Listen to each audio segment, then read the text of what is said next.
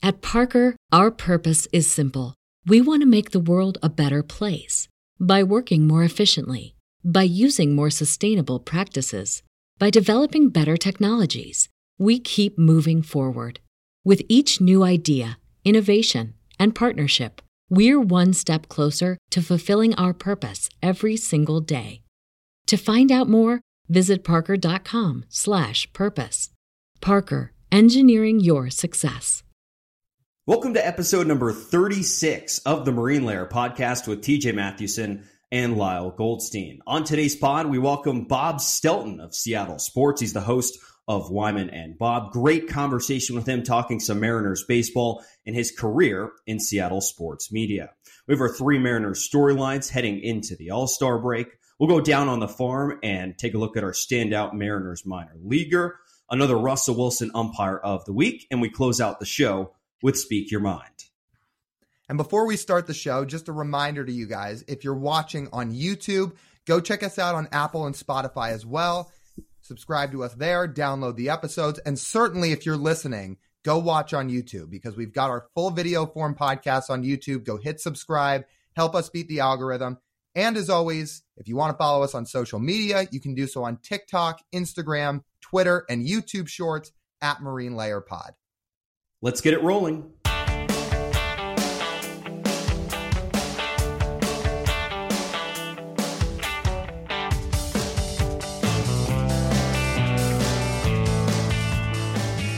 And we welcome you to this episode of the Marine Layer podcast, now part of the Just Baseball Podcast Network, recording here on Monday, July 3rd. I like how that sounds, Lyle. I really like how it sounds. It's also really new. So if you've checked out our social media pages over the last few days, we've put it out there and we've posted that we've got a new home for this podcast, which we're really excited about. And we're now a part of the Just Baseball Network, like TJ just said, and we're fired up about it. Truly we are. I mean, so we had Aram on back earlier in the season. That was episode 25. If you want to go check it out, Aram Layton, he's the co-founder of Just Baseball. TJ and I interned with him on the Cape League a few summers back.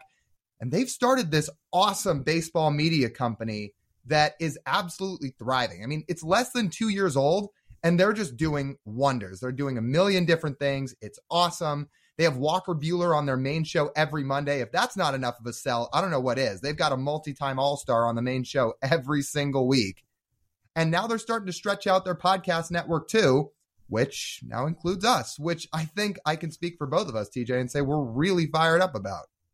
Means a lot because we are the first team-oriented podcast they have on. If you go look at some of their podcasts they have their main one, the Just Baseball Show. They have the Call-Up Pod, which is centered around prospects, along with a couple of other podcasts. But in terms of team-specific, it's flattering to us that we're one of the first, and we're going to continue to bring that great content and those great interviews and these great subjects that Lau and I love diving into on a podcast network that we really believe in, and we both agree that we think they're really going places in this, and we're going to be excited to meet up with them for All-Star Week. They're all going to be out here for All-Star Weekend. We'll get into that here in a second, but it's a really exciting opportunity. I remember when Aram texted you and asked you if we would be in to do that. For both of us, it seemed like a pretty easy yes. Been in the works for a couple of weeks now, and it's really exciting now that this is an official opportunity. So a couple things with that. Number one, nothing we're doing changes outside of, let's get into this here a little bit. Starting after this episode, we are going to start doing 2 shows a week. So we're going to format it like this. We're still going to have an interview every week. So our Wednesday shows, there will still be a show every Wednesday where we talk about 2 Mariner storylines and do an interview. And then the other show, which we're going to release on Fridays. So Wednesdays and Fridays are going to be the days of our 2 episodes per week. And this is during the season, by the way. On Fridays, we'll do another 2 Mariner storylines and then include everything else. We'll do our On the Farm, Russell Wilson Ump of the Week, MLB Wraparound, voicemails, Speak Your Mind, all that good stuff. So in the grand scheme of things, nothing's really changing except that we're going to put out more content for you guys. So that's number one. And above all that, I think just we're really excited to keep doing what we're doing, but do it at a place that we think is really, really on the up and up. I tweeted it this week. I think Just Baseball is the fastest growing baseball media company out there, and we're excited to just be a small part of it. And again, should we get into the festivities that'll be coming up with Just Baseball coming up here for All-Star Week? Yeah, let's do it. I mean, so we've talked about for a while that we were going to meet up with these guys when they were out for All-Star Week one way or another. I think we talked about it with Aram a while back when we had him on, said, hey, are you guys going to be out in Seattle during All-Star Week? So they are. And not only are they going to be here, but they're putting on an event too, which not only are we excited to go to, but we thought this would be a great opportunity to talk about it with some of you guys. Because so TJ and I have met some of you guys who follow the show around the ballpark, which we greatly, greatly appreciate. And we've loved talking to you guys. We've loved meeting some people doing these fan interviews. But we've kind of sat there to ourselves, right? And we said, we'd love to do some type of meetup with some of our listeners by now. We'd love to actually get to meet more people face to face, talk to them, talk Mariners, just talk baseball, whatever they want to talk about. Here's going to be a chance to do that because Just Baseball is putting on an event on Sunday of All-Star Week, so the day of the MLB draft and night of the MLB draft. And they're doing so just outside the ballpark. So it's at Gantry Public Option, which is right across the street from the ballpark. It's just outside the left field gate. It's sponsored by eBay. So it's a big trading card event while the MLB draft is going on. So there's going to be a bunch of different things going on at this event. It's from 12 p.m. to 7 p.m. So it's really all day. You could stop by anytime you wanted. And TJ and I are certainly going to be there having a blast. And would like to note, if you need a little incentive, if baseball cards and meeting some really cool baseball personalities weren't enough, there is free food and an open bar. Is that incentive, Lyle? It's incentive enough for me.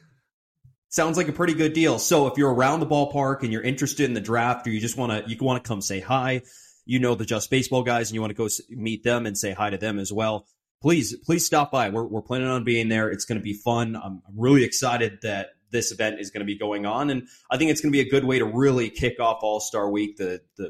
The Futures game is going to be the night before, but the draft is always a fun event, and it's going to be an entertaining night for us with 3 Mariners first-round picks going on Sunday night, and then, of course, the Derby the next day and the game the day after that. It's going to be a really good start to the weekend, and we're really, really looking forward to it. The weather's supposed to be fantastic. The environment down there, I'm really excited to see how the All-Star Village is going to be formatted around CenturyLink. What year is it? Lumen Field. And everything else around there. It's gonna be fun. It's gonna be a festive atmosphere, and I think that'll be time where a lot of the national media is gonna be getting into Seattle as the first half wraps up from around baseball. It's gonna be cool, really cool. And there's gonna be some things going on at this event too, along with the free food and drinks and just meeting some of the Just Baseball guys, meeting us, talking with a bunch of cool baseball people.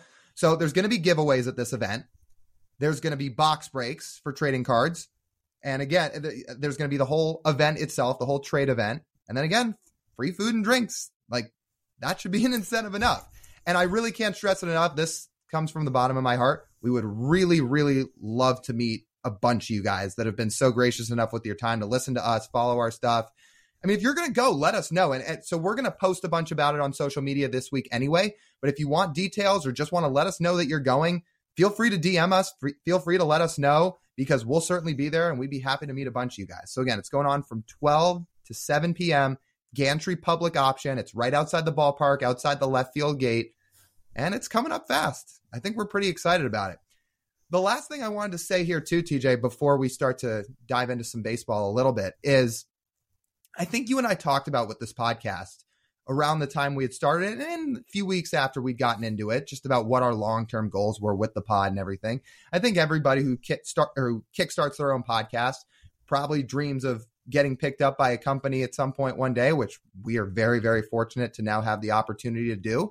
But I think you and I also talked about it always had to be the right fit. It wasn't going to be the first person that gives us the opportunity to join their network. We were just going to go. We always said, we want it to be at a place that we really believe in what they're doing and the content they're pushing out there, along with them truly investing in us. And I think that's what's happening here. I mean, we've followed these Just Baseball guys forever, not just because we know them, but because the content's awesome. And just sitting from afar, it's been a blast to watch. So now to be a part of it, it's that much more exciting.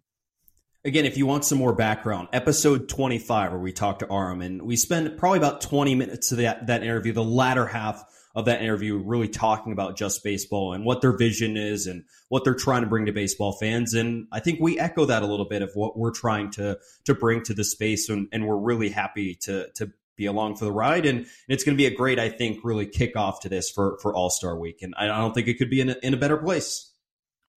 Absolutely not. So again, if you need a selling point on Just Baseball, again, they have Walker Buehler on every week.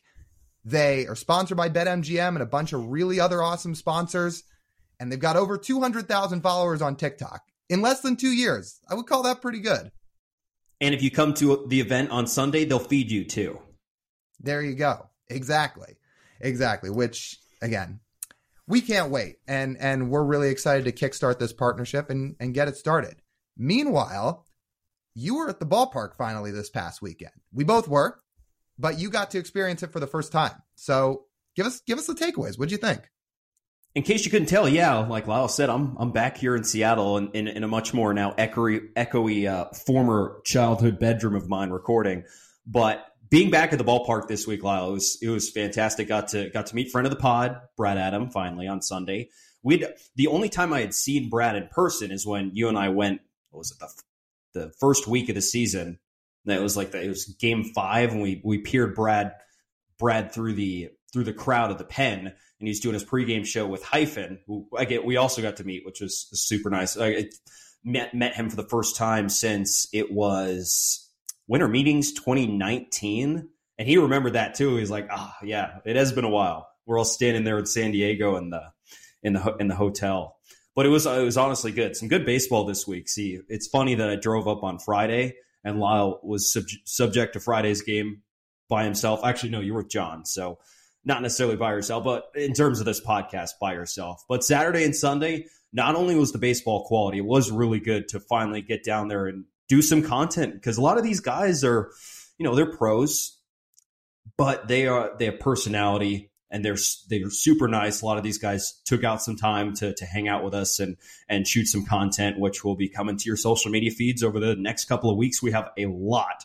Lyle and I were saying as we were leaving the ballpark yesterday on Sunday, man, this is multiple weeks worth of quality content that we have. And it helps also shake out those nerves of going to talk to athletes for the first time. But it was good. Overall, it was really fun. I'm glad I finally got to spend a couple of days at the ballpark after seeing from afar for most of the first half. Oh, that first day I was at the ballpark and it was just me. I was a nervous wreck. I mean, because I was there on my own. There's no other like new school type media people there. There's no other podcasters or YouTubers there. Our friend Connor, the Couch GM, wasn't there yet for those series that I was at for the first time. So I'm just sitting there looking around. I basically don't want to move. I was like, I don't want to step on any toes. I don't want to do the wrong thing. But now it's gotten to the point where we think we're in a pretty good spot. So I certainly understand why you were a little on edge the first day or two. But ultimately, I mean, you interviewed Ty Adcock. You talked to Bryce Miller. You talked to Mike Ford. I mean, these guys were great. That's the thing about this Mariners team, right? Obviously, they're not living up to the expectations right now. But when you really kind of break it down, these guys are so easy to root for, and having the opportunity to just kind of talk to some of these guys, that just makes it that much easier to root for all of them. I mean, it really is a good group of dudes. It is, and you couldn't tell by just talking to some of them that they've been losing and underperforming, and that there could be some sour moods, because we didn't get any of that from the guys we saw this past weekend. And in the end, they played well enough where I'm sure they had a pretty happy flight down to San Francisco in one of their biggest series wins of the year. Also, side note, always great to catch up with Ryan Divish, one of my favorite media people of all time. It's great. Ryan, we had him on the podcast. He's awesome, but just getting to actually see Ryan again in person is phenomenal. He is 100% himself in everything he does. And he also happens to be a damn good beat writer as well. So just had to make sure we included that in there. It just sparked a memory. You talked about talking to Hyphen at the winter meetings. We talked to Hyphen right after we talked to Divish 4 years ago at the winter meetings when he was complaining to us that, God, I wish this winter meetings was back in Vegas. Yeah, he had some stories about that one. He's like, yeah, everything closes here too early. And yeah, I remember there was also we shared some complaints about the gas lamp, how, it's a little expensive down there next to the ballpark trying to go buy some drink. He's like, man, the sports writer salary doesn't always do it when it comes to going out in the gas lamp. But it's good for Divish. I mean, he was sitting right there at the table as we walked in for the first time. I'm like, oh, okay, now I feel slightly more comfortable now. At least I know somebody here. Exactly. But ultimately, it's a pretty cool thing we get to do. We certainly don't take it for granted, and we've had a blast doing it. Yeah, very thankful that the Mariners let us two goobers on the field to go do some stuff. And, I think we bring a lot. And I think the views of our social media content really reflect that. It was good being out at the ballpark. Good doing some food reviews too, Lyle. So stay tuned. Stay tuned to our social media channels. We got 2 food reviews coming out. One's kind of predictable. I would say a fairly reasonable ballpark food that you would expect. The other one, not so much. Not quite the cuisine you would think of. I would agree. Are we going to leave it for people to see, or are we going to tell it right here? No, we're going to leave it for people to see. Okay. You got to wait for it. That's a podcast teaser at its finest. It's just another reminder. Go to our social media channels. You won't miss anything. So if we tease it, then you'll actually get to see it. Okay, Lau, let's get to our 3 Mariners storylines. Up first, as I realize I have some bad math here, we actually have 4 Mariners storylines this week because there was some breaking news this morning. Trader Jerry is back at it again. Chris Flexen and Trevor Gott have been sent to the New York Mets. How do you feel about this one? If I'm going to be honest, actually, let me throw a question back to you. Okay. Am I doing it in the vacuum of a vacuum of name removed from trade? Like, am I taking the names away and just saying in a vacuum, is the strategy of this trade good or bad? Or am I including... You can include the names. Okay. In the end, I just shoulder shrug at this. If you think about it this way, this was essentially a salary dump because the Mets have already DFA'd or plan to DFA Chris Flexen once they acquire him. The agreement for this was the Mariners will get back a reliever that the Mets DFA'd, Zach, let's try and get this pronunciation, Muckenhern. Does that sound right? That's how I have it. That sounds pretty right. He's pretty good in AAA this year. 0.88 ERA and 30 2/3 AAA innings. Had some questionable strikeout and walk numbers down there, but we'll toss that out for the sake of this. So in a vacuum, this trade is the $4 million on Chris Flexen's contract and Trevor Gott to the Mets for this lefty reliever.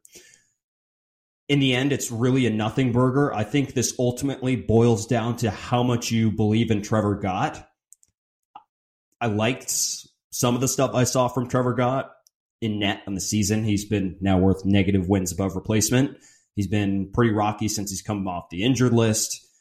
All 3 of his appearances in June were all pretty crummy. So that leads me to not really caring all that much. If you were a believer in Trevor Gott, then this is probably a frustrating trade because you used someone who you think is a big league reliever as a salary dump to the New York Mets. And some people on Twitter aren't happy about it. Shocker. People on Mariners Twitter aren't happy about it. But I'm with you. This is really not that big of a deal. So Trevor Gott has half a year left on his contract, and then he's a free agent. The Mariners probably weren't going to bring him back at the end of the year anyway. Muckenhern barely has any big league service time, so he is controllable. And who knows what he could be? That's the thing. We keep talking about this, right? We are both believers in what the Mariners do with their bullpen, and most of the guys that they find equate to success. Muckenhern, for all we know, could be a really good bullpen arm at some point. He could be a lefty version of Trevor Gott, for all we know. I mean, I certainly don't think anybody thought people like Justin Topa or Taylor Saucedo at the start of the year were going to be as good as they've been. Look at what they're doing. This is what the Mariners do with guys in the bullpen. So I don't think losing Trevor Gott at the end of the day is all that big of a deal, especially when you've got Matt Festa who's dealing in AAA. You've got Prelander Baroa waiting in AA. Isaiah Campbell and Devin Sweeter down there dealing. There are options to replace Gott. So at the end of the day, like I said, it's not the end of the world. Gott had a good cutter at times. He didn't give up a lot of hard contact, but I think the Mariners can replace him. I'm not saying my expectations too high for Muckenherd. He finally made his debut in the big leagues this year at the age of 28. He signed on a minor league deal with the Mets this offseason. I don't even know if this really reflects that much on Muckenherd. This might just be they didn't feel like Trevor Gott was worth $4 million? Question mark? About that much. $4 million of value. There's nothing that Trevor Gott brought that you couldn't replace in the minors, like you just said. So in the end, again, it's just kind of a shoulder shrug for me. I don't think this really moves the needle one way or the other. So what I'm hearing from you is if the Mariners call Matt Festa back up, who's been really good in AAA, he shouldn't be all that different from Trevor Gott, right? Probably not. You wouldn't think so. Well, again, Trevor Gott's been worth now negative wins above replacement this year. You would think Festa, if he threw more strikes than he did when he was up here the first stint in the big leagues this year, that it would be fine. It would essentially be a wash, right? A wash. Like a probably slightly above league average at his best right-handed reliever. Yes? Exactly. So if that's the case, then giving Gott up is not the end of the world. And Festa could improve for all we know. He's looked really, really good down in Tacoma. Not just the numbers, but his stuff. So we don't know if that's going to be the move. That's just my guess for how good he's been. But if it is, let's see what he's got. Do you want a trivia question? Sure. How much money are the Mets spending on players not on their roster? Oh, I saw this today. I don't know. I'm not going to have it off the top of my head, but between Bobby Bonilla, between Robbie Cano, between Flexen, between a few others, it's like, is it $55 million? You're pretty close. 49.8. It's quite a bit of money. That is not quite, what year was it the Dodgers had $100 million allocated to players not on the roster? It was within the last decade that happened with the Dodgers.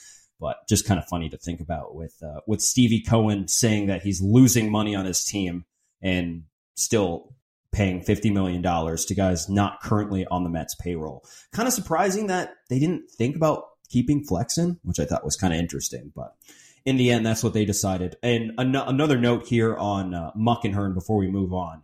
He was DFA'd by the Mets yesterday, and which is why this trade worked out a little bit better between the Mets and the Mariners, because he was available and wasn't planned on continuing on the Mets roster anyways. He'll probably start in AAA, and then from there, we'll see what he's got. We'll see what he does down in Tacoma. Okay, second storyline. The Mariners have their All-Star. It was announced yesterday. Luis Castillo, The Rock, headed to his third All-Star game, and he's going to be the Mariners representative.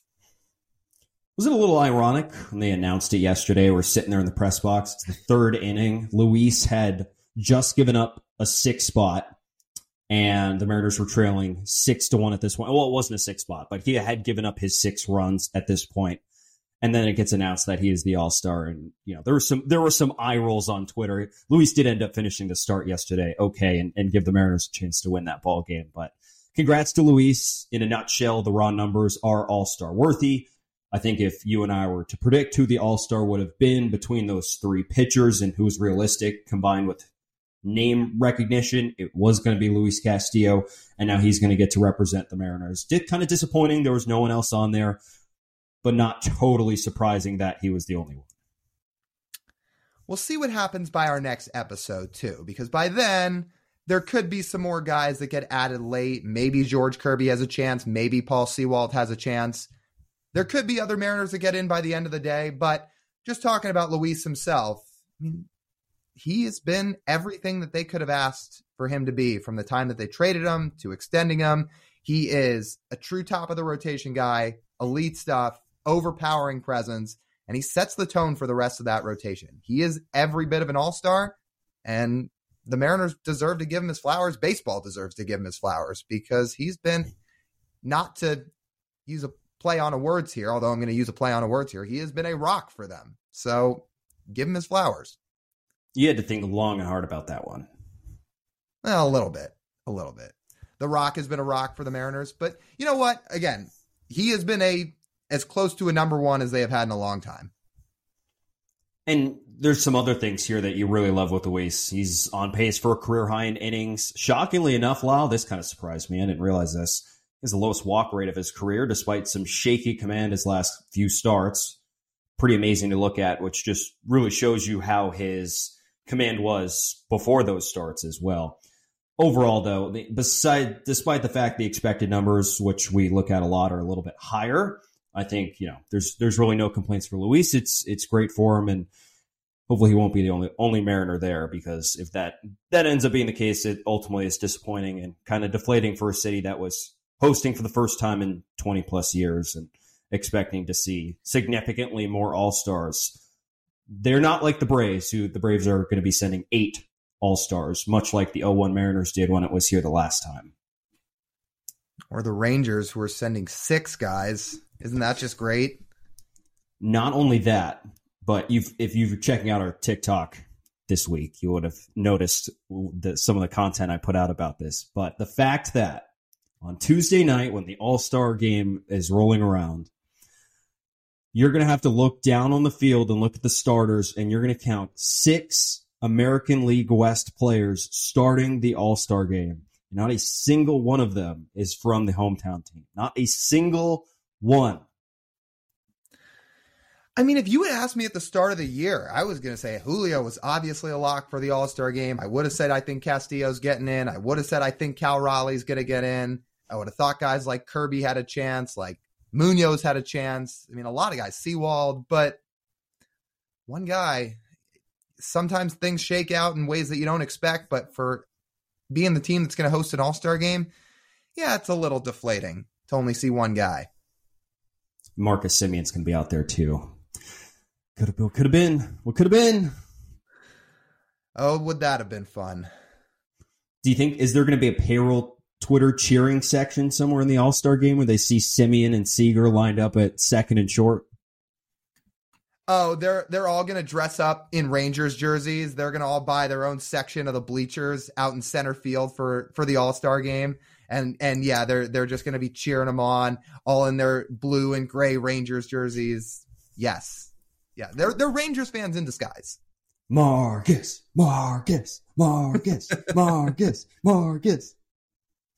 Yes, it'll be exactly.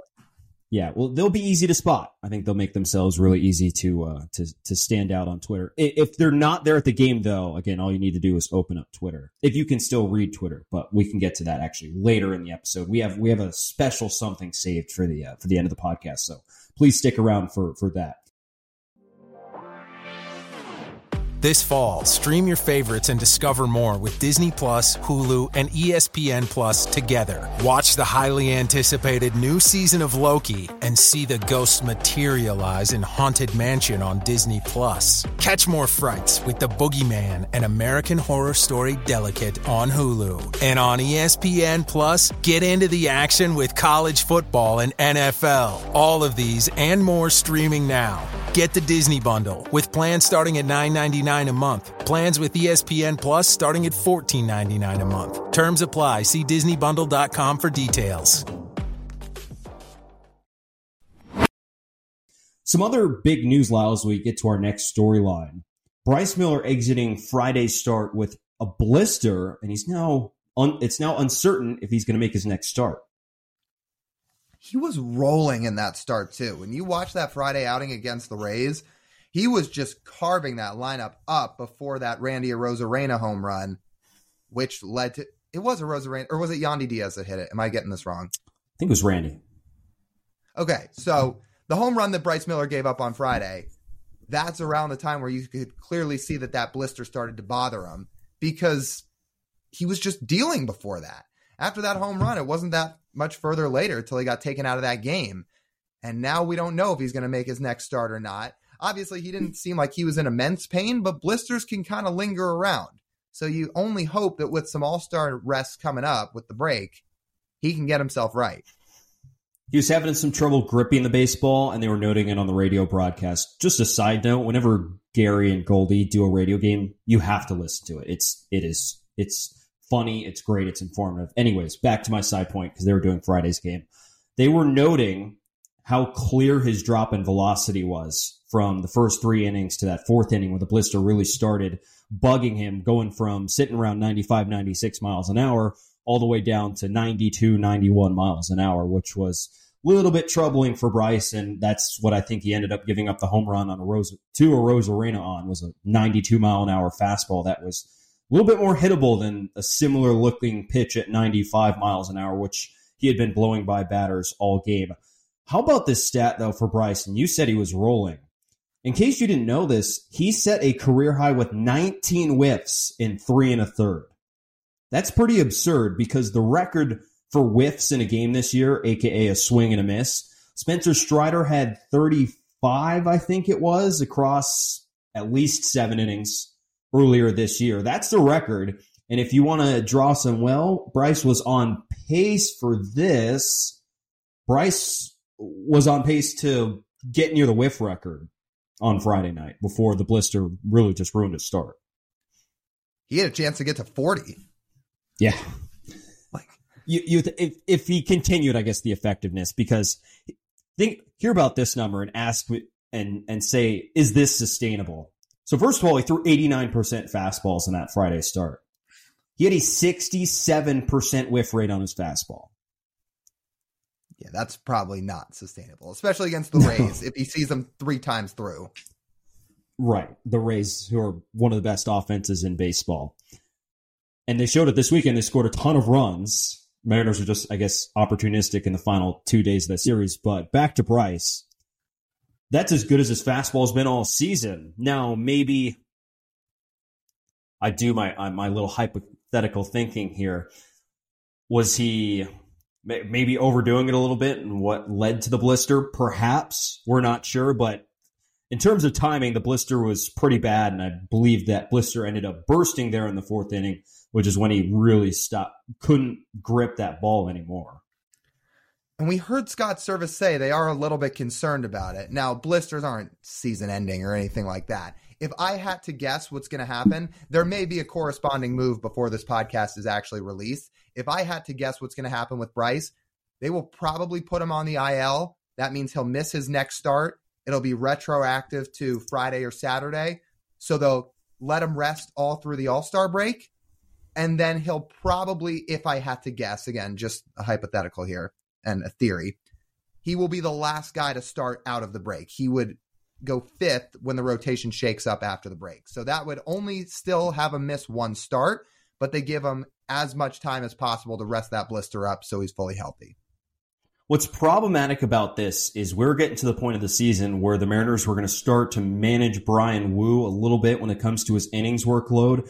And they were going to, as Brian starts tonight here on Monday, you might know a little bit more than we do currently as you listen to this episode on Wednesday, but they're going to send him down to AAA and do a little bit of load management like they did with Kirby towards the All-Star break last year, since Brian Wu has already passed his innings total from last season. But with Bryce out, it leaves a question of, can you afford to do that? Do you have enough arms to be able to pull that off? If you have one young guy on the temporary shelf and another one you're trying to rest a little bit. Darren McCacken is currently with the team on the taxi squad, and he's expected to be the first elevated if they're going to need a guy in the rotation. And Bryce isn't going to be available, but we'll have to see what else they try and do if they're also still planning on managing Brian Wu like they said they were going to before this blister came out. Is it confirmed he's going down to AAA yet? I think they just talked about it, right? If they were going to manage his innings, I believe that's what would happen. Yeah. I don't know if they would just straight up just sit him on the big league roster. He has options, so there's no point of not using them if you have that available. And you can do what Kirby did last year when Kirby went down. He only threw 2 innings. He essentially just threw his bullpen down in Tacoma, and results obviously don't really matter. Kirby got absolutely shelled in that start, but I don't think he was really worried about it because he's coming back up anyways. That seems like the most realistic thing. I don't think they would just skip his start and leave him on the roster. That just doesn't, especially for a 7-game week coming up here before the break. I don't really know if you could pull something like that.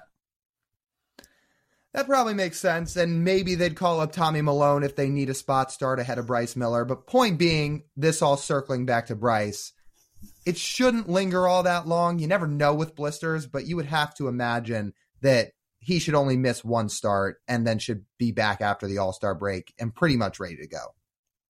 Last thing here on this Bryce situation. I'm curious here. Are we seeing a tiny little window open for Emerson Hancock potentially? I think so, because it's getting close after Malone and McCacken. I mean, who else is going to throw? Oh, he's next. I mean, if you're not just looking for a guy for a spot start, it is Emerson Hancock. Guy just put up a sub-2 ERA for the month of June. He is starting to click down there in Arkansas. I mean, I'm not going to sit here and say he is fully back to the Emerson Hancock that they thought they had when they drafted him. Obviously, he's still got some things he's working through, but it's getting better and better every time he's out there, and he's been healthy all year. I think there is a real chance you could see him up in the big leagues at some point. It's not a guarantee. I think it's possible. Finished off that June with 6 shutout innings against Springfield on Friday. The strikeout numbers aren't gaudy, but he's been very, very, very effective. And I'd say it's when, not if, at this point for Emerson Hancock. Just seems too realistic, and not as much worry with innings with him, but we would have to see after once that situation gets closer. If you're a Mariners fan, put a pin in that, because it may be worth circling back to here in a few weeks. Okay, last storyline. Tom Murphy is surging. Yeah, man, he's like the best hitter on the roster right now. And that's not even a hyperbole. I'm at the point, Lyle, where I'm thinking, if they really want to boost this lineup, would it be worth calling up a third catcher and having Tom Murphy DH more often than not?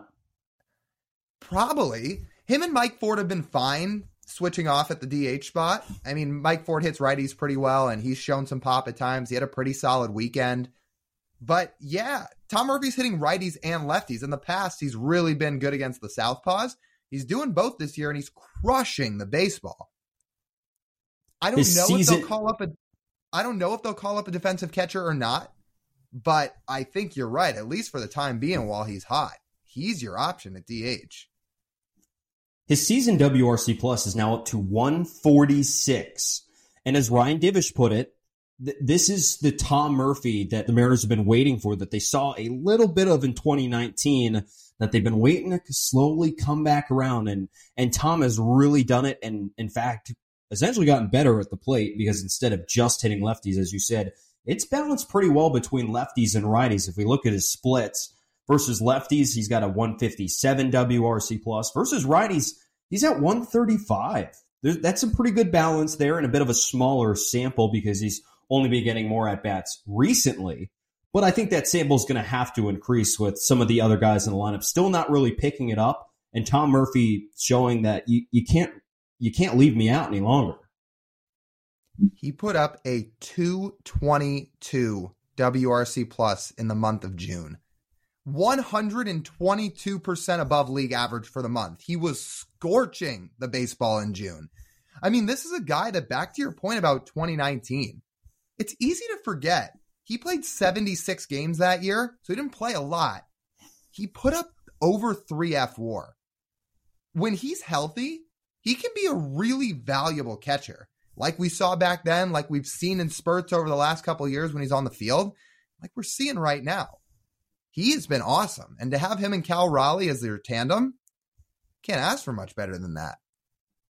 The biggest difference between this version of Tom Murphy and the 2019 version of Tom Murphy was +7 DRS in 2019, which really helped his WAR, as you mentioned. This year, he is slightly below average when it comes to defensive runs saved behind the plate. He's currently sitting at -1 defensive runs saved. And I think the eye test would confirm that Tom Murphy is fine behind the plate at this point, throwing, blocking, managing a pitcher, multiple pitchers, etc.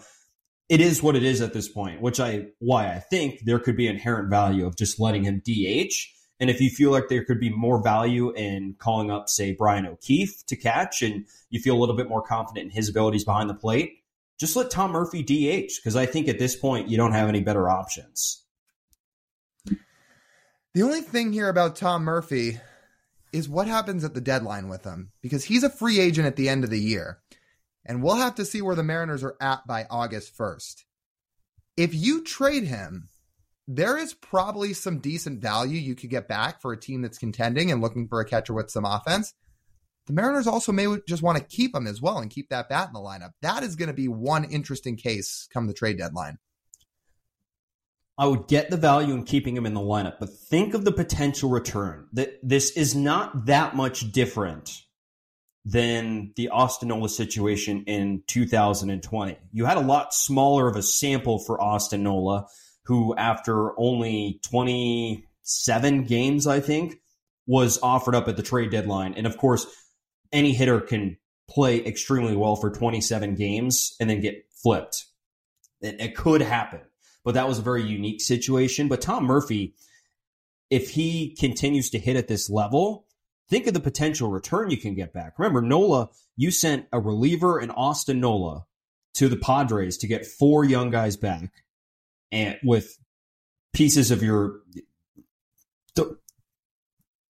those guys being pieces of your core: Ty France, Andres Munoz, Trammell, who has struggled hitting it wise at the big league level, but still remains a valuable piece of your organization. That's the potential return right there. The question is for Jerry, are you going to get blown away by an offer? That is the question. Also, you mean, I think you said reliever Austin Nola. Do you mean Austin Adams? Because they sent him in that trade with Austin Nola, the catcher, and then Altavilla. Yeah, I was counting. I off the top of my head, I remembered Austin Nola and Dan Altavilla. But on top of that, you're right, Austin Adams as well. So 2 relievers and a catcher to the Padres for 4 guys back. Yeah. Ooh, and 2 of them are legit core pieces of this team now. Where would they be without Ty France and Andres Munoz? So what type of return could they get for Tom Murphy? That could be interesting. It could feature some young, controllable big leaguers, but we may have to circle back to this around the time of August 1st or a little bit before. And what does Jerry keep saying about the kinds of trades he wants to make? He's not going to be trading for rentals. He's going to be trading for guys who he sees on this roster for a significant amount of time. And if the package were to be similar to what they got for Austin Nola back in 2020, that goes right in line with Jerry's idea of thinking. So that's just something to look out for. He might be the Mariners' most valuable trade piece. Sans, we'll see where it's at. Paul Sewald potentially as well. But they still got some time to play before that deadline comes around, and they really have to make a decision. It'll be an interesting one to kind of decipher through as time goes on here. And a lot of it's just going to depend on what the Mariners do here in these next couple of weeks. Can they get themselves back into true wildcard contention, or are they going to be willing to trade some relievers, trade somebody like Tom Murphy? That's going to be the biggest question here as we get to the other side of the All-Star break. We did talk a little bit about this with Bob Stelton, who, by the way, you'll hear it at the beginning of the interview. Fun fact, is now officially the eldest L-Dub grad we've had on this podcast so far. How does that make you feel, Lyle? I believe he took the record away from you. He did. He did take it away from me because he is, if you include me, he would be the 4th L-Dub person we've had on, between Matt Scheffler, catcher in AA, who's a few months younger than I am, Andrew Urrutia, who does the train kicks cleats, who's a couple years younger than me, and now Bob Stelton, who is much older than the 2 of us are. Except you, out of high school, did not join a band, unfortunately. You'd look good in a band, though. Would I? I'd have to grow my hair way out. I don't know how great that would look. Yeah, you would. You'll hear it in the Bob Stelton interview. Something I didn't realize before doing some research on Bob, that he took the very conventional path to sports radio by being a lead singer for a rock band here in the Seattle area, and then went to go work at KJR. I mean, just a crystal clear pipeline. When we sat in all our Cronkite classes in journalism school, that's what they told us. Go join a rock band and then go find a job in sports media. He tells some really good stories about it. It was good to learn about Bob for a station that you and I listen to a ton. We interviewed Mike Lefko earlier, who works on Wyman and Bob as well. So this is officially 2/3 of the Wyman and Bob show that we've now had on this podcast. But it's a fantastic conversation with Bob Stelton. We'll let you hear it now. Let's get to our conversation with Bob Stelton. All right, we welcome on Bob Stelton. He's the host of Wyman and Bob on Seattle Sports. Bob, we appreciate you taking some time to join us here today. I just wanted to start this off with a fun fact. Did you know you were already the fourth Lake Washington graduate to appear on this podcast?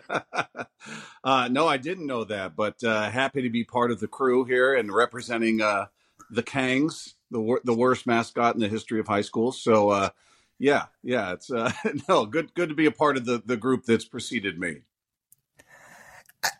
Why they're purple, I couldn't tell you. Maybe it'd be a little bit better if they were black or white or even blue, but purple, like that can't exist anywhere else, right? Yeah, and it's just, there's nothing intimidating about a kangaroo. We're the Kangs. The kangaroos are coming. It just was never the most imposing, intimidating mascot. And then, you throw the purple and gold, and I don't know. I love my time there. It was great, but I always thought the mascot was a little goofy. What's the secondary color? It's gold or yellow, or is it white now? I think it was purple and kind of a yellowish gold when I was there. Maybe it's changed since. I think now it's white. Is it white? Okay. Yeah. Guys should have been Beavers. It was much better. Yeah, it could have been just about anything else. I mean, I always envied Redmond because they were the Mustangs. That just sounded cooler and tougher. So, but yeah, the Kangs. But L-Dub's a great school. It's my parents still live out by there, so I still drive by there all the time. So, very cool place. And you can occupy now the fourth spot on our original, I would say, Lake Washington graduate Mount Rushmore of this podcast. Yeah, there we go. Perfect. And I'll tell you, Bob, one of the people that's been on the podcast went to L-Dub. He's a longtime friend of mine. He's in AA for the Mariners right now, too. So if he ever gets up, you can use that plug on the show, that he's just another Kang. All right. Who'd you say that was? So his name's Matt Scheffler. He's a catcher. He's in AA Arkansas right now. He went to Auburn. But he played his high school ball at Lake Washington, grew up here in Kirkland, all that. Okay. And then we got our guy from The Walking Dead, who's an L-Dub grad. God, I always blank on his name. He's that Harry Dean Morgan.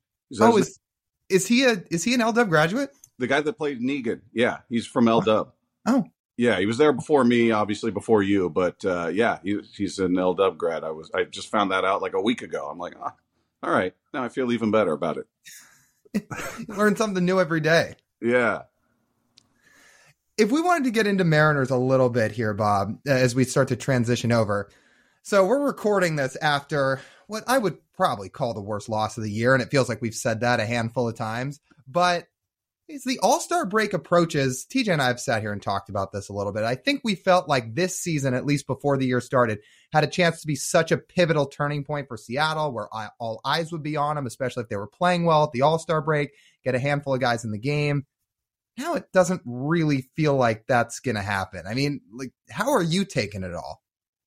Well, as a Mariner fan, I'm pissed. I mean, this is, there was more anticipation for this season than any in recent memory. The Mariners finally got the fan base re-engaged, and they got people reinvested and excited. And they were, there was almost I'm not going to call it a mania, but there was a groundswell of attention and interest in the team that hadn't been there. There was a lot of apathy, as any Mariner fan will tell you. I mean, 20 plus years of no postseason is going to do that. You're going to get a fan base that's just cynical and, same old Mariners, and just going into a season sort of like, whatever, I expect nothing. And then you get back-to-back 90-win seasons. You get to the playoffs finally after 2 decades. You win a series against maybe the most potent team in the playoffs that year in the Toronto Blue Jays on their home field. And you're going, okay. And then, it's tooth and nail, down to 18 innings with the Houston Astros, who go on to win the World Series. And you can't help but think, all right, we add a few pieces, and this is a team that's in the thick of it. And there's every reason to believe they should be contenders. They should be in the mix. They should be in the middle of the conversation, whether it's the division title or whether we're talking about, one of the top 2 spots in the wild card race. And it just hasn't worked out. I just feel like, it's incredibly disappointing. I think people were excited for good reason. They're the hardcore cynics. They're going to be, I knew it, typical Mariner. No, you didn't. Everybody was excited, and they had a reason to be excited and to anticipate the season. And right now, it feels like a massive blown opportunity. How does that change how you're going to, I would say, look forward to All-Star Weekend and everyone being here and the chance to market the team, which seemingly now will be dwindled? You know, it's as far as like our conversations on the air and everything, it's we're sort of looking at not so much the All-Star break as much as we are looking at the trade deadline. And it's about figuring out, all right, who are you? Is this a team that's a bat or two away and you still feel like, despite, you know, the feelings we all have now coming off that loss where it feels like the low point of the season, this is still a team with a lot of baseball. There's more than half of a season in front of you. So the idea of pulling the plug seems a bit premature. I mean, there's going to be a lot that happens between now and August 1st, which is the trade deadline. So you're gonna, but your plans have to be in place prior to that. They're not going to wake up on, you know, the last day of July and go, well, I think we're sellers or I think we're buyers. I mean, these plans are going on now, you know, and that's the interesting part to me is we as fans and media can feel really bad about how things have gone and this isn't the year and, you know, they should be sellers and what have you. But, you know, Jerry and Justin and those guys behind the scenes could have a completely different feel about where this team is and how far away they are.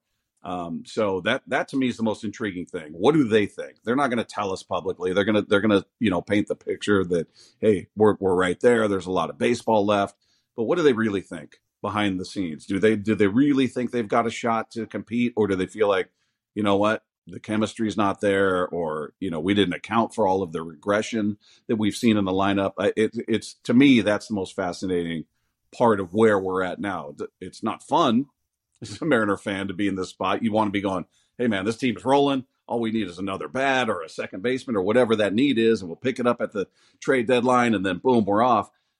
We're not in that position. Now we're in the weird position of, are they buyers or sellers?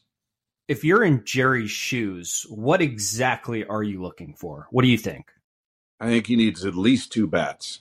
I mean, you know, and again, he's got to make the call as to whether they want to make that investment in, you know, what I don't want to see is them go after a guy who's 36, 37 years old, and we're going to wring the sponge dry and hope there's something left in him. And boy, what a great acquisition. No, don't give me that.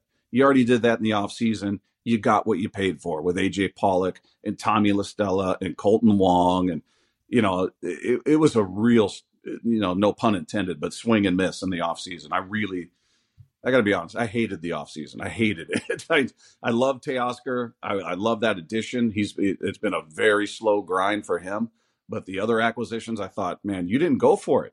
You let this opportunity slip through your fingers where you could have gone for it and galvanized this fan base even more and owned this city. And you didn't do it. You went bargain basement hunting and you got exactly what you paid for. So if they're going to go for it at the trade deadline, if they make they come to the conclusion, all right, we're in this, then go for it. Don't give me the guy who's got a year left in his body and maybe, you know, hey, he's going to be a veteran presence in this clubhouse, where there is importance to that and there is a value to that. But your problems aren't just that. Your problems are on the field. Give me somebody who's going to go out there and have an impact on the field. And give me somebody, if you're going to give up, you know, presumably some of your pitching prospects, then give me somebody that's going to be part of this moving forward. Not just this season, not just a rental player.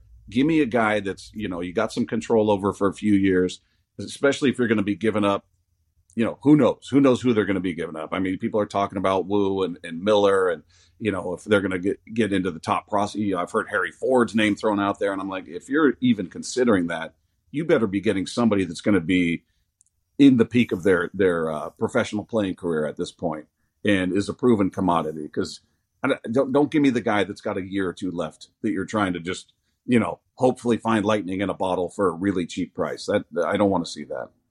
Maybe a better way to frame my previous question of you being in Jerry's shoes, not only for what you could acquire, but what this roster tells you about when are they going to tell, like, what would you look for if they're telling you to buy or they're telling you not to buy, like an indication, a run, a series of wins. Like, is there a point in July where you're saying, okay, if they're doing this at this point, that indicates that we can go forward and we can win some games, or are you looking at something else? No, I mean, I think it's you're obviously looking at that. You're going to be measuring, all right, where are we at in the wild card standings? All right, we're 4, and I haven't looked today, but they've been hovering 4.5, 4 games back. But the problem, which sounds great, problem is you got 6 teams in front of you. So you've got to play better, obviously. And you need some of those teams to come back to you. You need them to play worse. So you're counting on help from other teams, and you're counting on all of this before August 1st to make your determination. So I think they need to figure out where they are standing wise, probably at the All-Star break. All right, how far out are we? How many teams are in front of us? And what's going on in that clubhouse?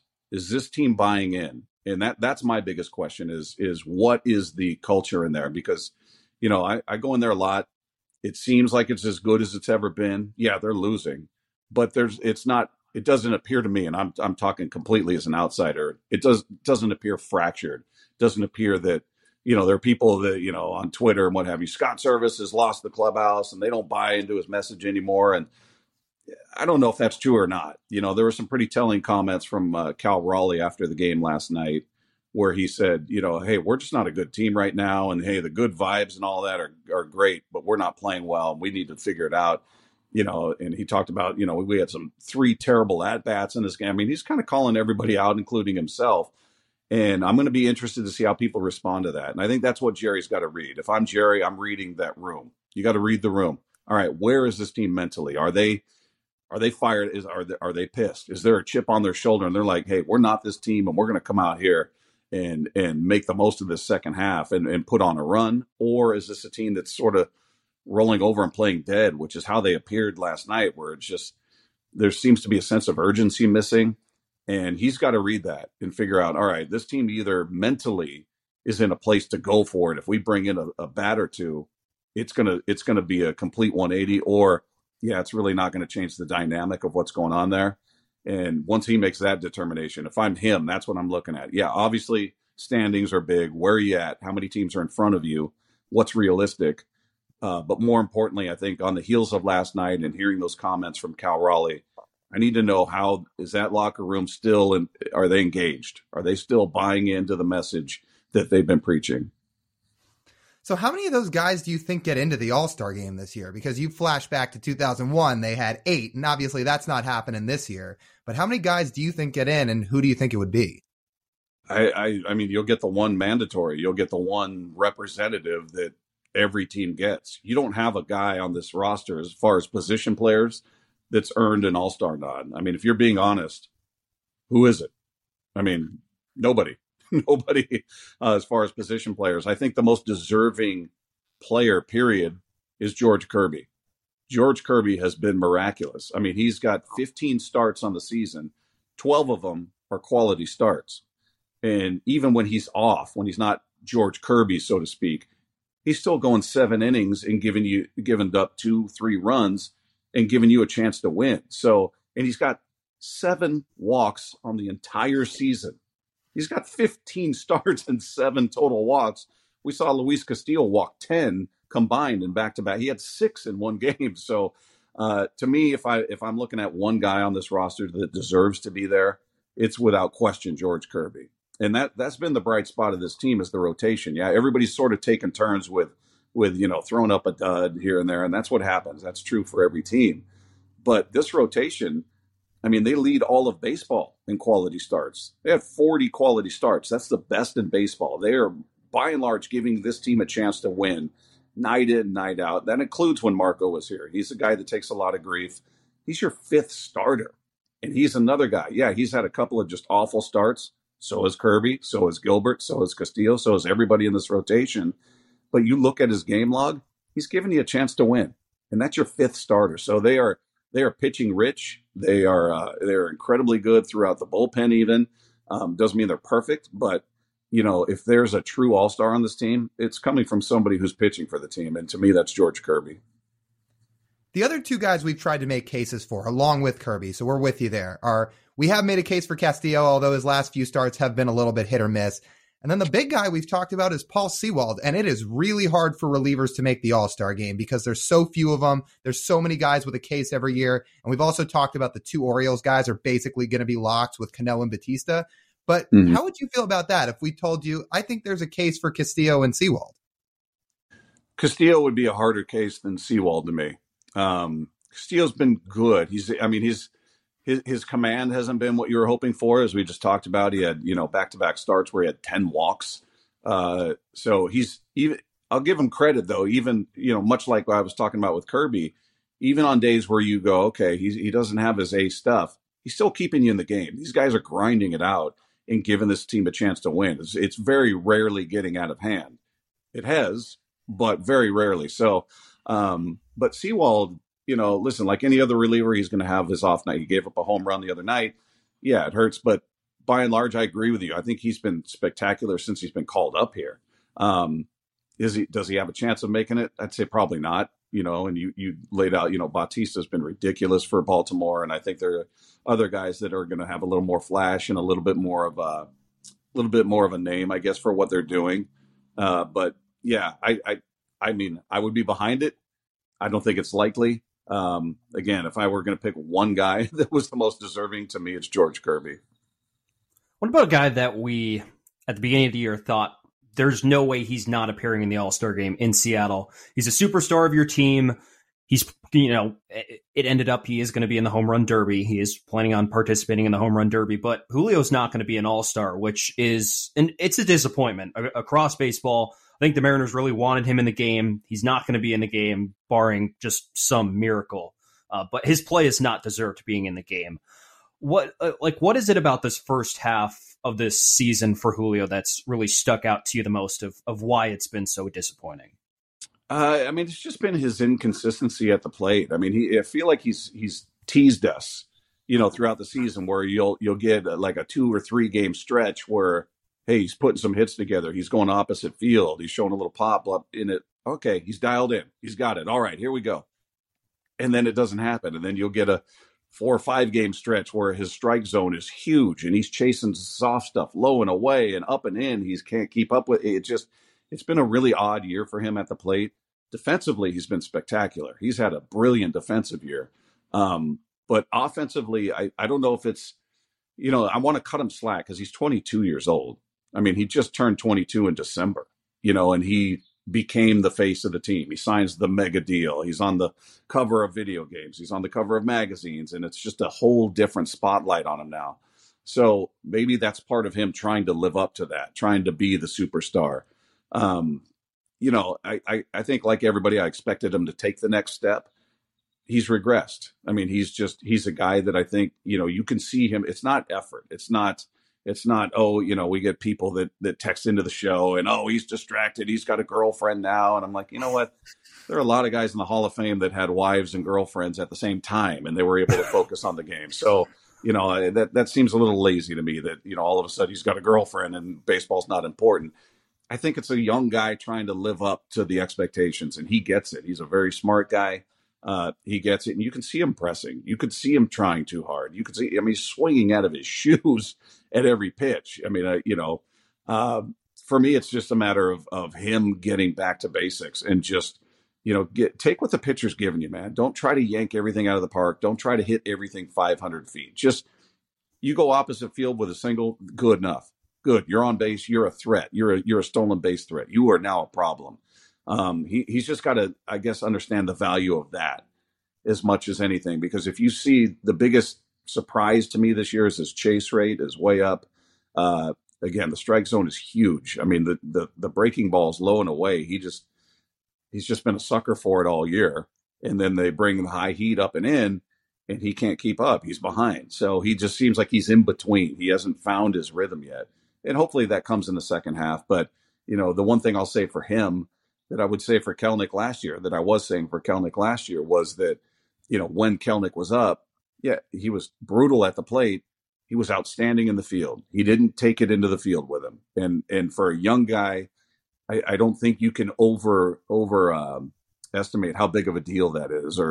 I think that is a really big deal for a young player, 22 years old in Julio, 23 in Kelnic's case, and having the spotlight they have and struggling the way they have in different, various rates between the two of them at the plate, but neither one of them have let it impact their defense. They have not taken it into the field with them. They're both outstanding defensive players in the outfield.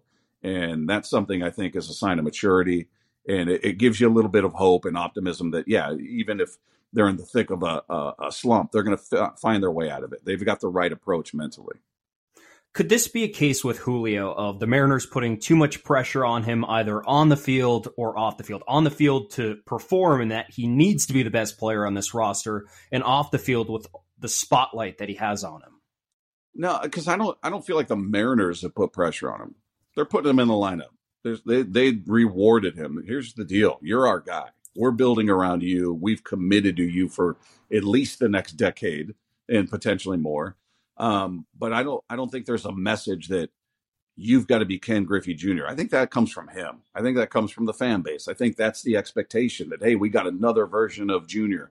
We got another version of A-Rod, a wonderkind, a guy who's a superstar, and he's 21 and just turned 22. So I just think that comes with the sort of rewards, if you will. I think as much as you look at that contract and go, guy's got generational money, he never has to worry again, there comes a lot of pressure with that. There's a lot of pressure to live up to that in his mind. I don't think the organization is putting it on him or Scott Service is putting any extra pressure on him. I think they look to him as the guy that he is, which is an exceptional talent.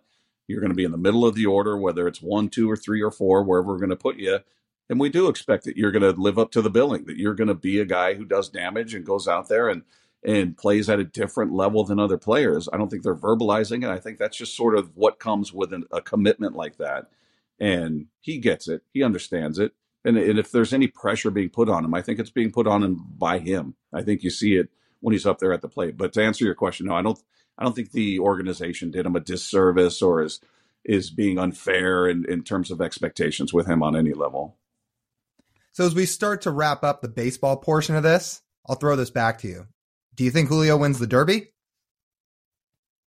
That's a good question. I mean, he's certainly going to be comfortable. He's in his home park. Man, you know what? I'll say no. I'll just say no, just because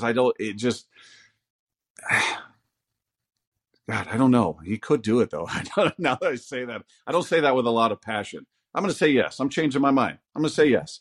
And I'm going to say this as well, that I think it actually could help him because, for anybody that's been watching every game, every moment, like we all do, everything is on the ground. He is hitting everything on the ground. He is rarely getting the ball in the air recently. So I think maybe this could help. I think, often we worry about, our favorite hitters, our big time home run hitters getting in the Derby and, oh man, this is going to screw up their swing and don't do it. Everything's just perfect right now. Don't mess it up. He's not in that position. Right now, he's hitting everything on the ground. Everything is pulled in between short and third, and he's rolling over on a lot of things. So maybe this causes a change. He's lifting things. He's trying to get it out of the park. He's trying to get it in the air. Maybe this has a positive impact on him in the second half in terms of his approach at the plate. So I'll go with yes. He's gonna do it. He's gonna do it at home in front of the home fans. He's gonna come up in the big moment there. I don't think anyone else has been confirmed yet, has there? I've heard a couple names. I haven't looked at an official list, so I think you're right. I don't know who's actually confirmed. I've heard, Shohei and Trout and Judge. Well, obviously Judge is hurt, so he's not going to be part of it. But, just different names they've thrown out there, whether it's Schwarber, I've heard, and people like that. But as far as a confirmed list, I think you're right. I don't know that I've seen that. So Mookie Betts basically said he's doing it. I guess he hasn't been officially named by MLB into it yet, but he should be another. And then Randy Arozarena of the Rays said if he was asked, he would do it. So that could be another. Okay. Yeah, I'd love to see Mookie out there. I mean, he's a brilliant player, and to see a guy, he's not a big guy. He's not a guy you think of as a home run hitter, but you look at his numbers, he's a home run hitter. So I think that'd be interesting to see him out. I hope he's a part of it because as a baseball fan, I love watching that guy play. And I think he's just, that's a guy who, left Boston, came to LA under a huge spotlight, a massive deal, and is living up to it. I mean, he's a brilliant player and has been. So yeah, I hope he's part of it, man. I love watching that guy play. Is there any one player you're looking forward to watching this All-Star weekend, whether it be in the Derby or at the game? Shohei Ohtani. I've been just on this for years now, but even more so this year. I really don't think a lot of baseball fans realize what they're watching. We have never, ever, ever seen this in our lifetime. Anybody that's around today did not watch Babe Ruth play. You weren't around. And even Babe Ruth didn't do what is being done by Shohei Ohtani at the level that he's doing it, for the length of time that he's doing it. This is unlike anything we've ever witnessed. And if he does this for another 4 or 5 years, and that's a big if he can stay healthy and he's still a guy out there who's a top of the rotation guy, who's your 2-3 hitter, driving in the runs, hitting home runs the way that he is, if he can do that for another 4 seasons, you're talking about the greatest player to ever play baseball, period. To me, that's, is he going to be the greatest home run hitter with the number? Maybe not, but just overall greatest to ever do it. It's going to be Shohei Ohtani, and we are watching it right now. And I feel like people are kind of numb to it. I don't think there are a lot of people that truly realize how special he is and what he's doing right now, how rare, and how, again, we've never seen it. So long-winded answer to your question, Shohei Ohtani. Any chance I get to watch him play, I'm in. Honestly, that's the biggest reason, in my opinion, that Julio being in the not being in the All-Star game is such a letdown, because come All-Star week, he could walk up to Ohtani, give him a nudge on the shoulder and say, hey man, like, you looking around? You see how nice this stadium is? See how great all these fans are? And then he could be like, there's no undertones to this, of course. I just thought I'd let you know and sit with those thoughts. And then he walks away. Yeah. I don't know how much sway he's going to have there. I mean, listen, I've got daydreams about Ohtani being here as well. And the Mariners, I will give them credit. By all accounts, they went all in trying to get him here. And it looked pretty good for a while, but he ultimately settled on LA. And from everything I hear, he loves it out there, but everybody thinks he's going to end up on the Dodgers. I don't know, who knows? That's all speculation at this point. I would love it if Julio had that kind of sway, and I don't think anything is a secret about, T-Mobile Park or Seattle to Ohtani being in the division. He's out here often enough. So I'd love it if he was here, but for me, that's kind of a pipe dream. I think I've heard it from enough people that I feel like he ends up with the Dodgers. Bob, I wanted to ask you a little bit about your career, because you have a fascinating way of getting into radio. I didn't know that in the 90s, you were the lead singer of a rock band. I didn't realize that was a possible pipeline to getting into sports radio. I went back and I watched an old video. Jason Barrett on his website did his profile on you. I think it was nearly 10 years ago now, but he had a video of you singing there. And I got to say, I was impressed. You fit right in. It was, sports radio was not the dream. The goal was to be a rock star. And I started playing drums in 5th grade and then eventually started singing. We were in the thick of the whole grunge movement. We had the same management as Alice in Chains and then Queensryche and all of that. And we were basically the one band that didn't get signed out of Seattle. So we were always on the edge. We always, we had labels fly out to see us. We showcased for labels, all that. And we'd, heard all the nonsense about, we got this deal's almost done. It was never done. It was typical music business stuff. But yeah, that's how that was the dream. That's how I made my living. I was in an original band and a cover band. I was in an R&B cover band, and, we played weddings, we played corporate events, we play, you name it, we played it. And that's how I made my living before radio. And then I had some buddies in a band that were recording their album, and they had a song in the beginning of the song. They wanted the sound effect of somebody, going old school with a radio dial, like flipping between the stations and then landing on the station. And then they had a script that they had written out, and they said, hey, would you come in and read this script? You kind of have that DJ voice. Would you read this? I'm like, yeah, I'll do it. So I came in and did it, and it got played a little bit locally. It wasn't huge, but it got played a little bit. And one of the program directors asked him, hey, who is that? Who did you guys have do that? And they gave him my name, and that program director got a hold of me to do some taglines on commercials, like the legal disclaimer you hear at the end of a commercial, license and fee apply, offer expires 8/21/23, blah, blah, blah, all that. And they pay me like $50 or something to come in and do some commercials like that, just the legal tags. And I got to know the program director and talking sports. And, you know, I grew up, as much as I was a musician, I grew up playing sports. I grew up boxing and playing baseball. You know, started when I was 4 years old. So I was kind of like the long-haired jock, if you will. So anyway, started talking to him, and he was like, wow, I didn't think you know about sports, you know, because at the time I had long hair, earrings, the whole thing. And, you know, just kind of formed a relationship there. And then I started interning there as more of a kind of like, oh, this will be fun. You know, I'm doing my cover band and all that stuff, but this will be kind of interesting. And then I just got into it. I volunteered for every job in the building. I was working overnights, you know, running the board from midnight till 7 a.m. My first paying job was running the board for the Tacoma Rainiers.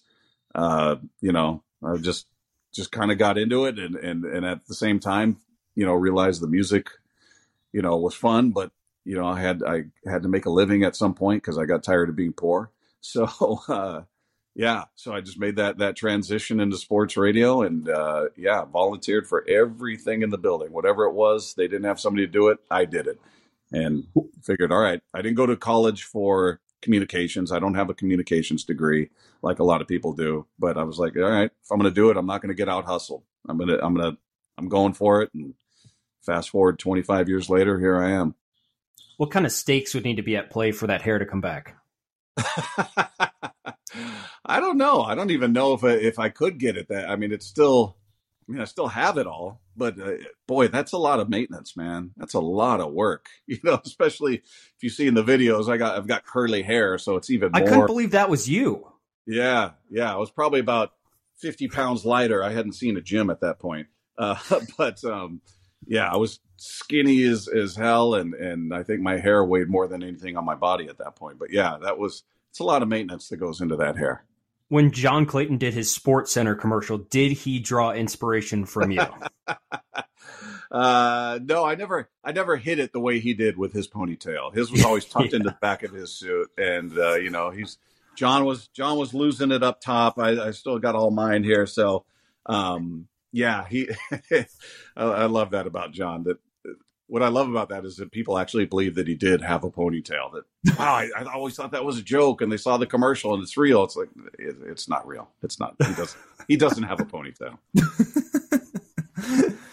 Was it always your goal to end up back in Seattle, back in your hometown, once you got into sports radio? Yeah, eventually it was. I mean, I think initially I was just in it and like, all right, cool, I'm doing this. And I started out at KJR. I started out on Mitch's show, you know, as an intern.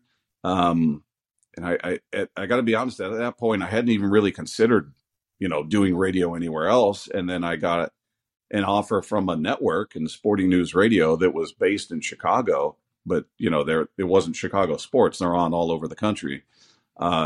You know, and that for me was surreal. They flew me out to audition, and like they were a 24/7 network, and I auditioned at like 3 a.m. They put me on, like I did a solo show from like 3 to 6 or something, like I can't even remember. And I did it 2 nights in a row or 2 mornings in a row, never with the idea that I'm going to get this job. I'm like, you know, I'm just going to take advantage of a trip to Chicago and have fun with this and say I did it. And then the odd part is I never even saw Chicago. I flew in the middle of the night, went to the hotel, did the show at 3 a.m, went back to the hotel, went to sleep, did the next show at 3 a.m, and then left to the airport. So I never even really saw Chicago, but surprisingly, they offered me the job. And at that point, that's when it became real. Like, wow, I'm gonna uproot everything I know. I'd never been anywhere but Washington in terms of living anywhere. And everything I had was in my cover band, everything was here. But yeah, I was like, well, if I'm going to do this for real, I better pull the trigger on this. So I packed up everything and moved to Chicago, and, you know, best decision I ever made. I mean, it was, you know, I lived out there for a little over 5 years, and then they relocated to Santa Monica. So I lived in Marina Del Rey for a little over 3 years. And then they moved to Houston. I didn't want to go to Houston. They were offering me less money to move to a place I didn't want to go. So we just parted ways, and then I ended up in St. Louis, which isn't much better than Houston, but great station. And at that point, that's when I started thinking about, yeah, I'd love to, you know, I want to be back in Seattle at some point. You know, I didn't know when it would happen, but at that point, after I after they moved to Houston and I was kind of hanging in California, I was like, all right, if it's not going to happen here, I would move to New York. I'd move back to Chicago, or I want to come back home. And it worked out that I came back home in 2011. And what a welcome it was back. You got to go back with and work with Graz. Yeah. The funny thing, I'd known Graz, obviously from my days at KJR, and he's just such a character, and we had a great chemistry, and we're great friends. So it was, and I looked up to Graz. He's a bigger than life character, for people that listen to sports radio. So it was cool. I learned a lot from him, and to be able to come back home and do a show with, somebody that I already knew, somebody that I had worked with and had high regard for was very cool. Couldn't ask for a better landing spot. As we start to wrap this up, Bob, I've always wanted to ask you this. What is the funniest interview you've done while on 710? The funniest interview? Like who was the most out there character who was like a live wire? Oh man, that's a good question. Boy, we've interviewed a lot of stand-up comedians. There's I'm a stand-up comedy geek, and we've got some guys that are good friends of mine that are regulars on the show, and Adam Ray and Craig Gass, and Bobby Lee's been in studio a few times, who just kills me. And over the years, I've had Jim Norton on and Doug Stanhope. And so, those guys are obviously the funniest. In terms of people that aren't professional comedians that you knew it was going to be entertaining, John Moffat, when he was on the Seahawks, I don't know if you guys remember him, but yeah, he was kind of a loose cannon. He was just kind of, he was kind of one of those guys that had a great sense of humor, loved to have fun, didn't speak in cliches, really had some fun conversations with him on the air. Luke Wilson was that way as well with the Seahawks.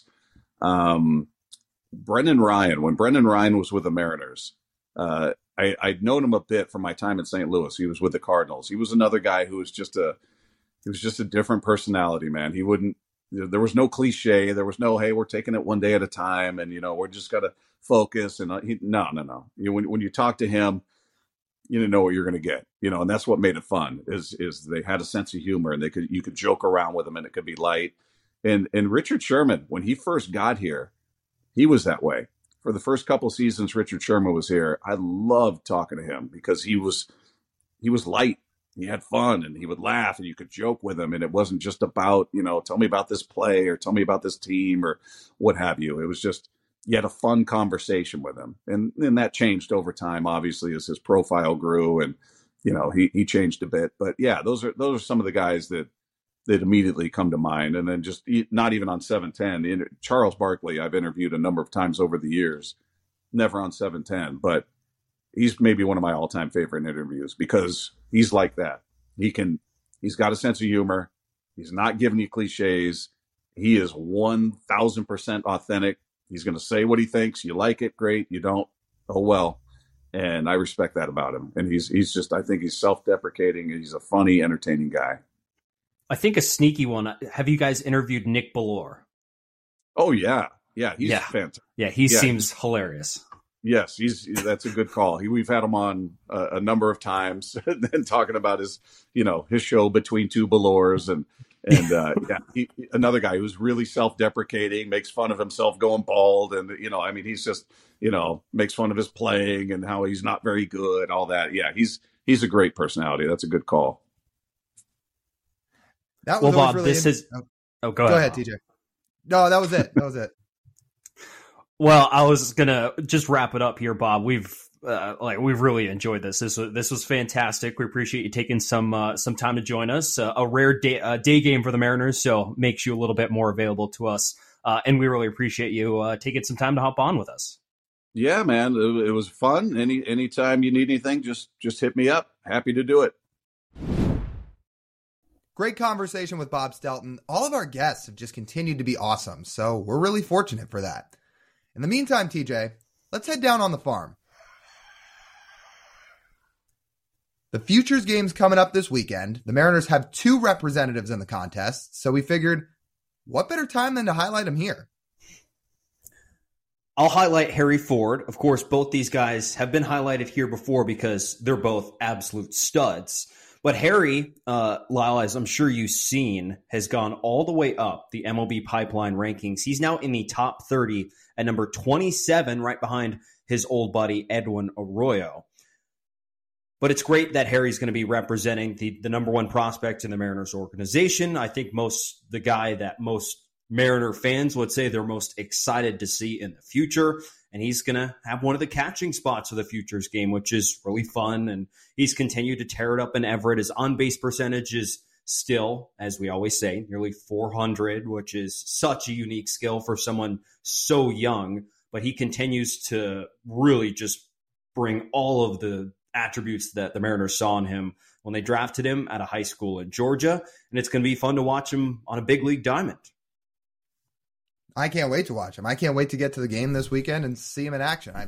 I've seen him once when we were down in Everett doing some of those interviews. I got to see one game of Harry Ford, but I haven't gotten to watch a whole lot of them. And I can't imagine there's going to be many better places to watch him than on one of the biggest stages in front of all the other best prospects in the game. And in our home ballpark, in the Mariners' home ballpark, in Harry's future park at that. And good thing for Harry, he doesn't really have to travel anywhere either. He can just drive down I-5. Must be very convenient for him compared to all the other prospects. I would agree. If we had talked about Jonathan Clase a couple of months ago, we would say it's an easy drive down I-5 for him too. It is not. He's going to travel from Arkansas.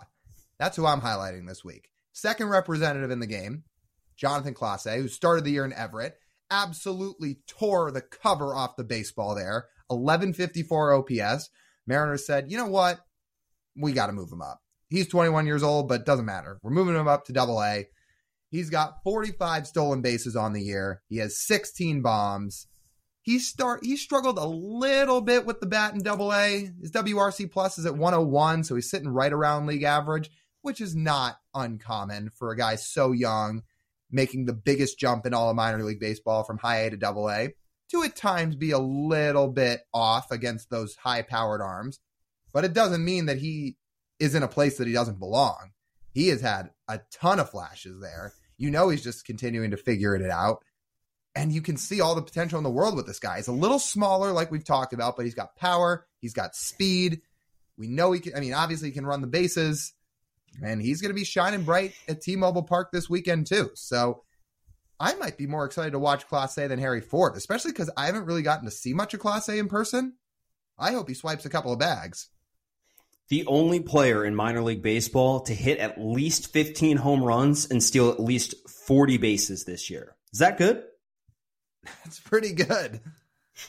And listen, the guy has hit home runs in Arkansas. I know it's been up and down at times, which again, I think is pretty normal for a guy that young to be in that league and have his hills and valleys. But he has shown some real power in that ballpark, which is not easy to do. And it's good that the Mariners are going to have two guys in this game. I think it represents their farm system well. Last year, the Mariners only had one guy in the futures game. That was Emerson Hancock. The last time they had two in the futures game, I think I said all-star game there. I meant futures game, was Jared and Julio in 2021. And I think those two turned out okay. I would agree. I would say they've been just fine, especially now looking at them both this year. Absolutely. That'll be exciting. I am actually really looking forward to the futures game. Yes, to see the Mariners guys, but all these top prospects from around baseball they're all studs. They are all very much stud worthy and have the talent to be playing in the Tuesday game in the next couple of years as well. Anybody specific you're looking forward to seeing, even outside of the Mariners organization? Ooh. I would have sent Ellie, but too bad he's already in the bigs. Yeah, Ellie might be in the actual events. We'll see what happens between now and next week, but there's a chance he could be in the home run derby. There's a chance he could be a late addition to the All-Star game. It's probably unlikely, but it's not totally out of the question. Otherwise, I don't think so. I'll have to relook at the roster, and I'll give you a concrete answer off the air. All right, fair enough. I'm trying to think who I'd be really excited to see. Most of those guys at the top of the list. I feel like Jackson Holiday will be interesting, right? And guys like that. This is why I wish we were credentialed. I want to go see Jackson Holiday face to face and see, is that baby face, is it like a sneaky baby face? If you've seen him, right, number one pick of the Orioles last year, just destroying the ball up and down. You know, he's supposed to be a grown adult, but if you look at him, say, man, that kid looks like he should still be in like a sophomore in high school. Yeah. I'll be excited to see James Wood too. I mean, we have a friend who's a Nationals fan who certainly follows James Wood pretty close. I know our friend Jeremy, who works for Tacoma now, who was in Modesto last year, got to see James Wood. I mean, you hear nothing but rave reviews about him. So for a guy his size with his power, I'd be interested to see him in person, and we will. That'll be fun. Okay, Lau, let's get to our Russell Wilson umpire of the week. Do you want me to bring this one in? You were the one who found it this week, and you were like, yep, here's our guy. So I'll let you highlight it. Yeah, when in doubt, umpire scorecards, you go on, look on their website, just throw it into Google, go look on their website. You can find the sneaky candidates for this Russell Wilson umpire of the week. Lau and I were sitting in the press box on Sunday like, man, I don't think there's been a dumb ejection this week. All the ejections that we saw were ho-hum, standard, person was asking for it, et cetera, et cetera, et cetera. Nothing, I would say excessive, sorry, is the right word for that. And then I see Mr. DJ Rayburn on the scorecards. Now you can go and click on every single game umped by an umpire this year and sort them in. You can sort them through lists of many different stats. Now, I went up there and I clicked overall accuracy. Boom. And there is, from Friday, June 30th, DJ Rayburn had tied for the third worst accuracy score in a game this season in Friday night's Tigers-Rockies game from Coors Field. He was only accurate on 87% of the pitches he saw. And in terms of called strike accuracy, he was at 78%, which is 10% below league average strike calls. 12 of the 55 called strikes were true balls in that game. That's a pretty lofty number right there for Mr. DJ Rayburn. And this is a classic example, Lyle, of not being able to see over the middle. And you gotta back up a little bit, and all of a sudden you can only see pitches that are outside of the strikes. And you're like, well, I have to call them strikes like Mr. Russell Wilson. And that's exactly what he did, violating rule number 1 of not being able to see over the middle. Congrats, DJ Rayburn. Maybe we should give some context to this segment, because we might have some new listeners now with the new partnership at Just Baseball. So this segment, our Russell Wilson Umpire of the Week, we give it to an umpire who basically really fucked up at some point over the course of a week. And our three requirements are: you either miserably fail to see over the middle, you do not let a play develop, or you are downright insufferable. And the segment is based off of the former quarterback here in the Pacific Northwest. 3 things that he all seemed to do while he was here, and is probably still doing now. So that's the namesake behind the segment. DJ Rayburn wins it this week, and it's pretty warranted. Where's the challenge system when you need it? Still not in the big leagues yet. And Jeremy, when we were talking to him yesterday, our buddy down in Tacoma, continues to describe how the challenge system works and how the ABS is working down in Tacoma. There's no reason why it wouldn't work in the big leagues. I don't think anybody would complain. I don't think it would. It would hurt this segment though, Lyle, because we wouldn't get any. It would lower the number of great ejections, I think, unfortunately. Yeah, that's true. Maybe are we going to have to retire this segment when the challenge system gets into place? Well, instead of us holding the umpires accountable, now we can replay everything that we would have bitched at otherwise. That's true. That's a fair point. It just may be a sad day in some ways when we get the challenge system, because even though they're going to start getting everything right, we may have a segment that we have to retire. And a segment that we think is really fun because we get to kind of highlight an umpire every week. You know, I feel like there might be some guys who still earn their spots on this. Regardless of the challenge system, bad umpiring continues day and night. That's probably fair. Okay, let's close out the show here and let's get to Speak Your Mind. Speak your mind, Spock. That would be unwise. What is necessary is never unwise. I think we are in unison this week. We have got one thought. We cannot be alone in this regard, and we're going to combine it together and just talk about it. TJ, we could not get enough of this conversation this weekend. We're sitting in the press box simply trying to do our work. We're trying to tweet out the game. We're trying to post things. It's a little tough, isn't it? I'm sorry, Lyle. I cannot compute that thought because my rate limit has been exceeded. Yes. And now mine has too. Thank you to the genius that is Elon Musk owning a platform like Twitter, which relies upon as many eyes as possible reading tweets and advertisements, sitting there and deciding that he should limit the amount of tweets users can view. What a galaxy brain idea. Like, who is it for this guy to decide how much time a single person is going to spend scrolling on Twitter? Yeah, I understand he owns Twitter. Why are you deciding, oh, Joe in Colorado, who I don't know, yeah, that guy doesn't need to be on Twitter. So now you're limited. Why? There are people like us and people in sports media who need Twitter to actually function to do what we're trying to do. Could you imagine Shams with a 600 character or a 600 tweet limit per day? Well, he does pay for Twitter Blue, which is really the stick of this whole thing, because it is I think it is raised to right now where if you're unverified like Lyle and I, you can read 1,000 tweets a day, and if you are verified through Twitter Blue, you can read 10,000 tweets a day.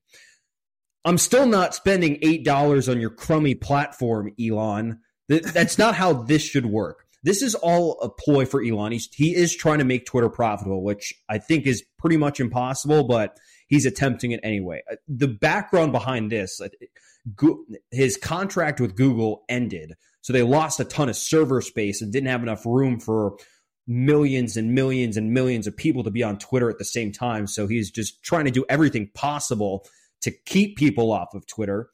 So he does this. And the funny thing about this, Elon, is he was making jokes. It's like, yeah, okay, so maybe you guys should just get off Twitter and go see your family. Well, this fucker Elon tweets nearly 500 times a day. Elon, I think you need to go see your family, dude. Maybe you'd be less insufferable. Yeah, and all these tweets, or maybe this was the burner account, I can't remember which. It would, at the end of it, it would just say, oh, by the way, you just used another Twitter view today. Thanks, dude. He does have a very funny parody account. He does. He does have a funny. I think it was the parody account that was saying, oh, you just used another view.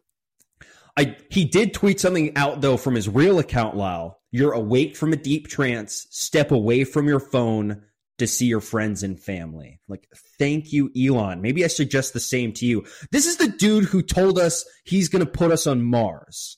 This galaxy-brained individual said he's putting us on Mars. Well, he can't even fucking run a website. Tell me how you really feel, Tej. I mean, I'm serious. 10 years ago, he did an interview on the Wall Street Journal and said, in 10 years, I'll have a man on Mars. And instead of putting a man on Mars, this dude is limiting how many tweets you can read a day. Congratulations, Elon. I think you really flopped on this one. When's this fight with Mark Zuckerberg? Like August or something? Didn't it fall apart? Didn't it get cold feet? I think I might have seen something that I got some cold feet. Sad. Well, I'm shocked. That is sad. I mean, yeah, this is not actually going to happen. I mean, that's why I was laughing last week. I mean, when it was actually announced, obviously it was hilarious. I was like, let's see him actually get in the ring, and then we'll see. Just need Mark Zuckerberg to kick his ass. Maybe that'll help Elon. He just sucks at owning this. He's just not very good at owning Twitter. And his self-driving cars don't really have a hot reputation either nowadays. Yeah, I don't know much about that. All I know is I'm getting really tired of seeing rate limit exceeded at the top of my Twitter feed. Because here's the problem. It's not like 600 tweets that you actually click on, like click on an individual tweet. If you hit the home button and scroll to the top where it automatically does it for you, that counts. So if you hit the home button, you're basically done for the day. You know what I'm also really sick of? Is all these bots DMing me. It's funny, when Twitter was not owned by Elon Musk, I wouldn't get spammed with bots 10 times a day. But now you can't click on a thread without seeing numerous bots underneath. I cannot click my direct messages without someone trying to sell me Bitcoin or scam me. And this man has said, I'm the bringer of free speech and security on this platform. Okay, Elon. Well, hopefully this doesn't last. I don't feel like it's going to, because I feel like there's going to be too much pushback with this where eventually they're going to have to put it back to normal. But for right now, it is not any fun where you're just simply trying to use Twitter and you can't. Hopefully he just sells it. Can that be my Christmas present? He just sells Twitter for $1 million because he run it into the ground. Yeah, let's speak that into existence. How about that? I'm down. Well, we'll continue to do that. In the meantime, I think that just about wraps up this edition of the Marine Layer podcast. You guys know the drill. You want to follow us on audio platforms, you can do so on Apple, Spotify, Google, and Amazon. We've got the full video podcast on YouTube. Go hit subscribe there. Go check out our episodes on YouTube. And if you want to follow us on social media, you can follow us on Twitter, Instagram, TikTok, and YouTube Shorts at Marine Layer Pod. One more reminder, guys. This is our last one-a-week episode for the season. For the rest of the season, we're going to be doing 2 episodes a week. We'll probably go back to 1 a week when the off-season starts. Wednesdays and Fridays, 2-a-week episodes moving forward. And again, this Sunday night at Gantry Public Option, down by the ballpark in Soto, in Seattle, Just Baseball's holding a trading card event sponsored by eBay. Also going to be watching the MLB draft at Gantry Public Option. TJ and I will be there. Please, please, please come hang out with us. Come meet us. We would love to meet all you guys. We would love to get as many people there as we possibly can. So, for TJ Mathewson, this is Lyle Goldstein. As always, we thank you guys for tuning in. We'll talk to you next week.